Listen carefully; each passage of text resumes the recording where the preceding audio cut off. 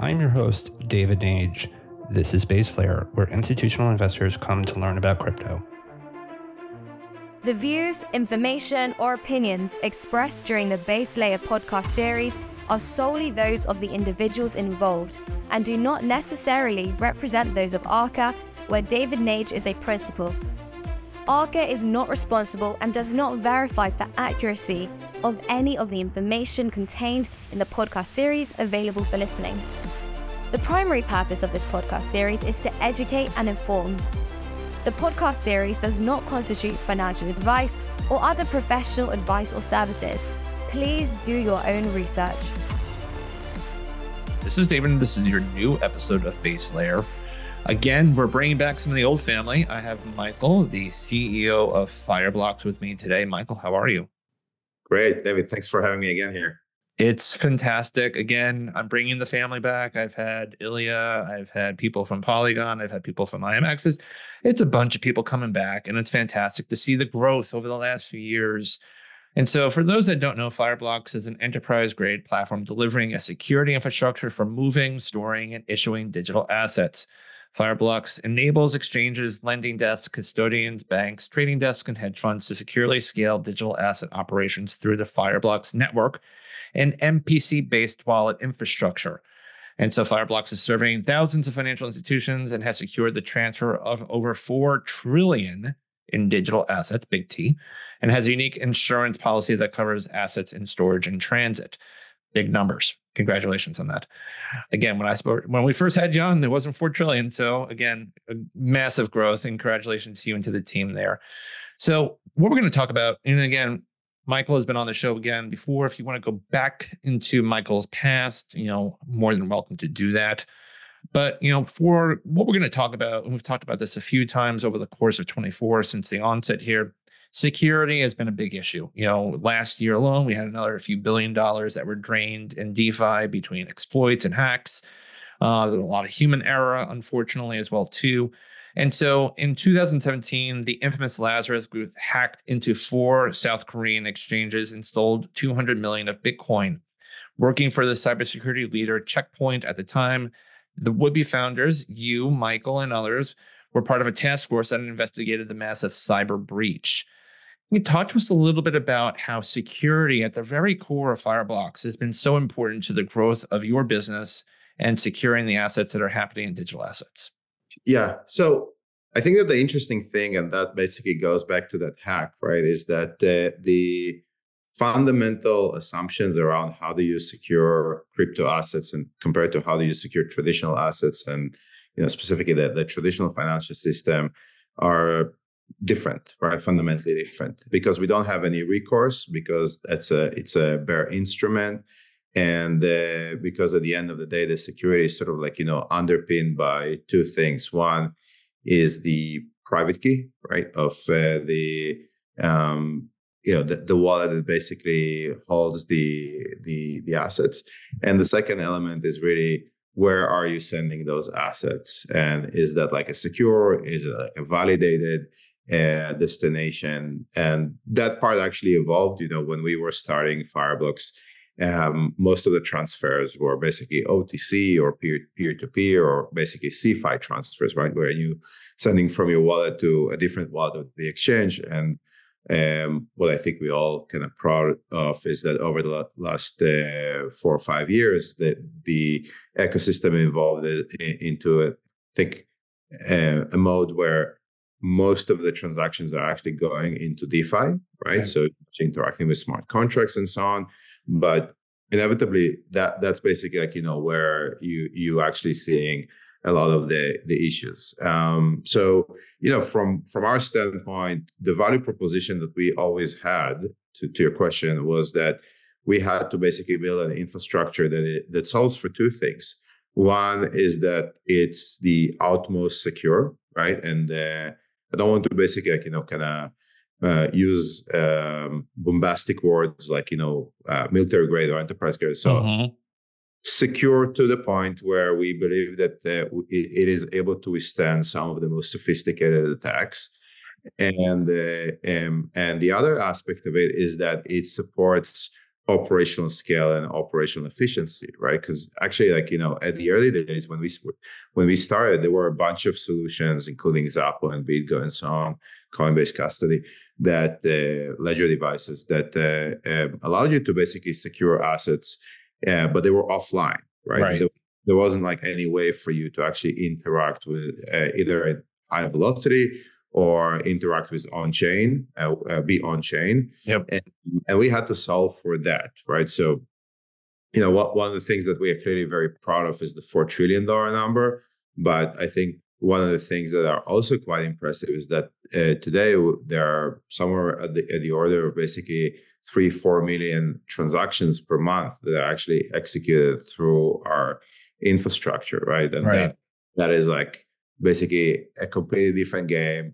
And I think that overall, it actually brings us to utility use cases, right, Yep. around crypto and blockchain. That's right.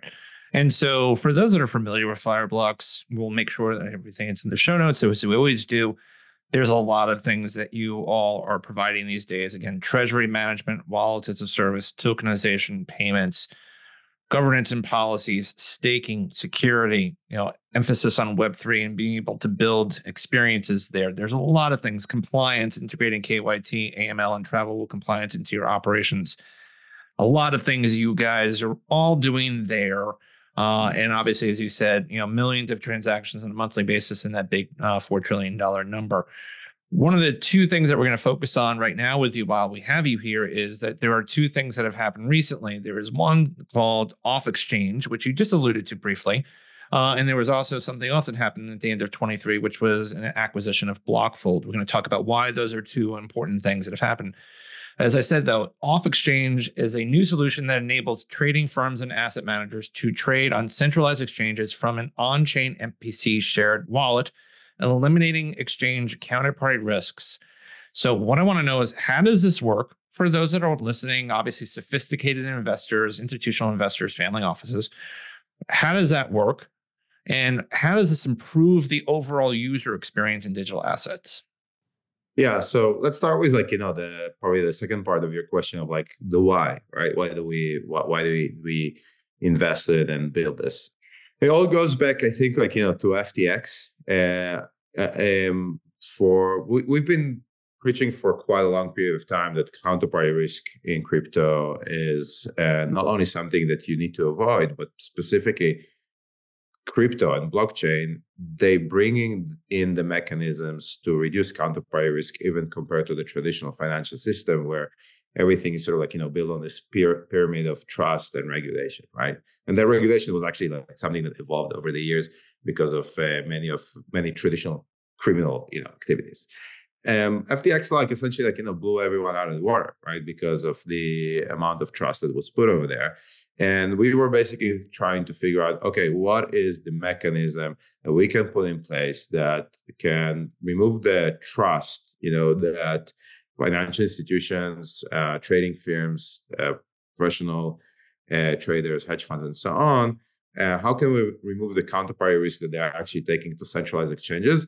But simultaneously, how do we can sort of guarantee to the exchanges that they are able to basically force those institutions that they allow them to trade on their venue to settle, right? So that was the solution. And specifically, the question is how do you protect the principal, right? And it is quite easy to understand in the context of FTX. If I traded 100 Bitcoin on FTX, I had to pre-fund that on FTX, showing in the UI that I have those 100 Bitcoin on FTX. But as we know, behind the scenes, that was basically reappropriated and moved to Alameda Research. So what you've been showed at the UI was actually not there, right?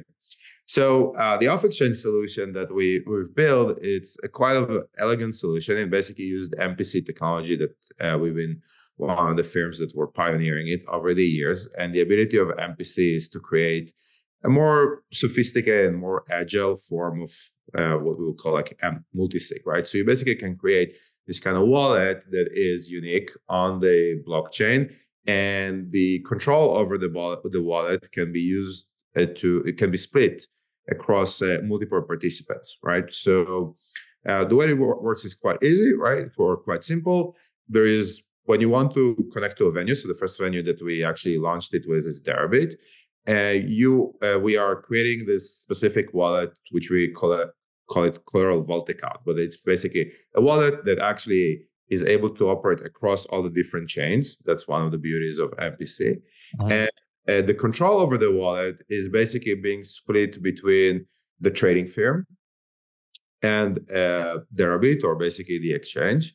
And then there is basically another key share that is used in the case of, let's call it like emergency, if something happens to Deribit, or if something happens to a trading firm, or if there's like some kind of disagreement between the two, or there is a court order. So there is a way to resolve some kind of legal ambiguity in terms of the situation. But specifically, like, under all circumstances, you actually getting two things. One, your principal is being protected because it's over there and you can see it and it's under your control. It solves for transparency because you actually see that the assets are being are sitting over there, both sides. Basically, like the exchange knows that you're good for what you're trading, and you cannot basically run away with it and leave them with a hole. And the exchange is basically not misrepresenting to you that the funds are there, or if they're getting hacked, or if there is some kind of severe issue over there, you can basically protect your principal. So that's basically the solution. By the way, the interesting story, just to add to that, this is a solution that is specifically designed for trading firms. You might ask, okay, so it's great for the professional. What about the individuals, right? What about the retail people that are trading on the exchange, right? And for that, we actually came up slightly earlier in September. We came with another offering, which was called the non-custodial wallet SDK, which actually sort of gives some of the similar properties. This is actually much more geared towards retail investors or retail users of exchanges, where the exchanges are actually able to give them this capability to protect or to give them more control and protection for their assets in a more streamlined Web3 experience. Right. Amazing. Again, love as I said, when we had Michael on before years back, it was more theoretical, this is what we're trying to build. And now obviously things are just in motion and people are using these things now because they're important to keep their assets safe. So again, the second thing that we wanted to talk about with you is the acquisition of Blockfold made at the end of last year. So since its first bank issued stablecoin in March of 22, Fireblocks has delivered more than 10 stablecoin projects and is in active conversation with more than 25 banks globally who are exploring the creation of bank-issued stablecoins or tokenized deposits. Within the next 3 years, Fireblocks expects the value of tokenized money on the blockchain to reach $450 billion, big B. So my question to you is, what in the market right now? Now, you alluded to, we had FTX, we had issues back in 22. We've slowly started to move through that. Things have been litigated. Some of the kind of the bad blood is out of the system now. So what about this time and this place in the last quarter or so in 23 into 24 is making you and the team so bullish that, this market is going to rebound so hard into the tokenization future?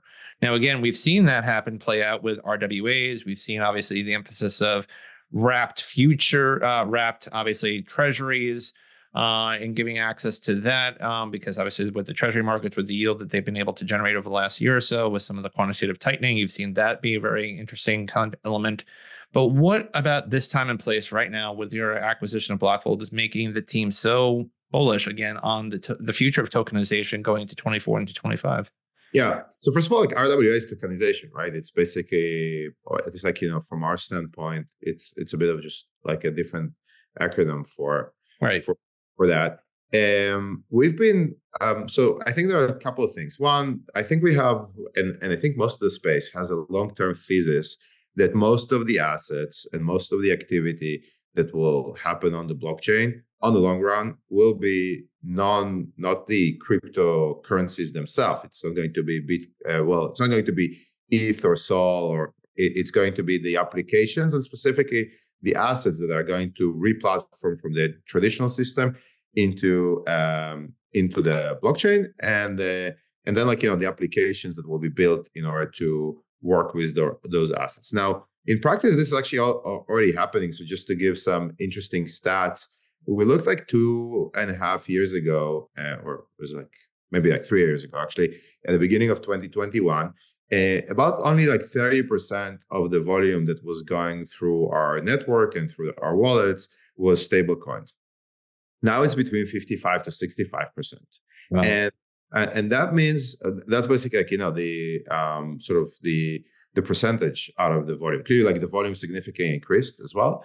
And that basically tells us that we're actually seeing practical, non-speculative use cases being widely adopted. And I don't think that a lot of people will disagree about the statement that probably the first, it's called a killer use case, but maybe like, the most adopted use case in terms of utility is payments using stablecoin. I mean, it's being proven to be quite efficient. We're seeing a lot of our clients being able to leverage this technology purely, without trading it against Bitcoin or anything like that, to create efficiencies in remittance, in payments, and so on. And it's also clear, and there are quite honestly, like, there are basically 2-3 players right now in the market in terms of stablecoins. So you have Circle, you have Paxos, you have Tether, right? Right. Paxos basically with PayPal. It's clear that, like, we would need a much more global distribution, right? So it basically plays into FX. It's also clear that banks under the different regulatory regimes that we are seeing, starting from Japan to Europe to Singapore and so on, are stepping into this game to create tokenized deposits, which is like a sort of like a fractional reserve based stable and so on. And they all need infrastructure. We've done quite a few of those projects. And in parallel, we're also seeing quite a lot of experimentation. I would call it experimentation, but in some cases, it's actually getting to maybe early pilots of other tokenized forms of assets, whether those are carbon credits or securities and money market funds. So to underpin all that, just like historically, Fireblocks was playing a major role in providing the wallet infrastructure and the key management to interact with minting, burning, applying corporate actions, sanction actions into all those smart contracts that represent those tokenized assets. Right. And we were partnering with a bunch of companies on those projects in terms of the technology, in terms of who brings a smart contract. One of them was basically Blockfold. And Blockfold has historically provided superior experience for some of the higher end projects. So a good example is a project we've done with the Tel Aviv Stock Exchange and the Ministry of Finance. They did the Project Mariana for the Bank of International Settlements. We've done a project with them for the National Australian Bank and ANZ Bank. So there was quite a lot of synergy that pre-existed, and they actually were able to prove that they are able to deliver on those projects.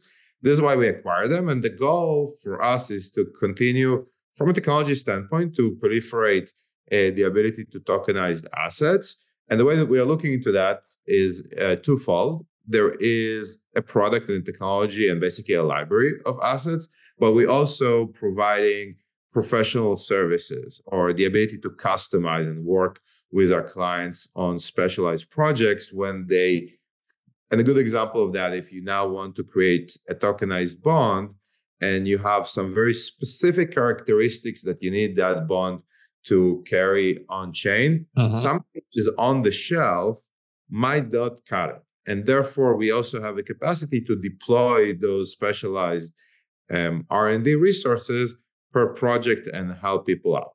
Amazing. So again, a host of things that are happening there at Fireblocks. Again, for those that have known Fireblocks as MPC, as security, as wallet infrastructure, expanding upon that vision, expanding upon those offerings, really quite impressive. I think my last question, before we let you go, Michael, is we always like to have our founders talk about the roadmap and what our listeners should be thinking about and looking for in the next year coming here. So the next 6 to 12 months, what are some things, milestones that Fireblocks is trying to hit on that we should be watching out for?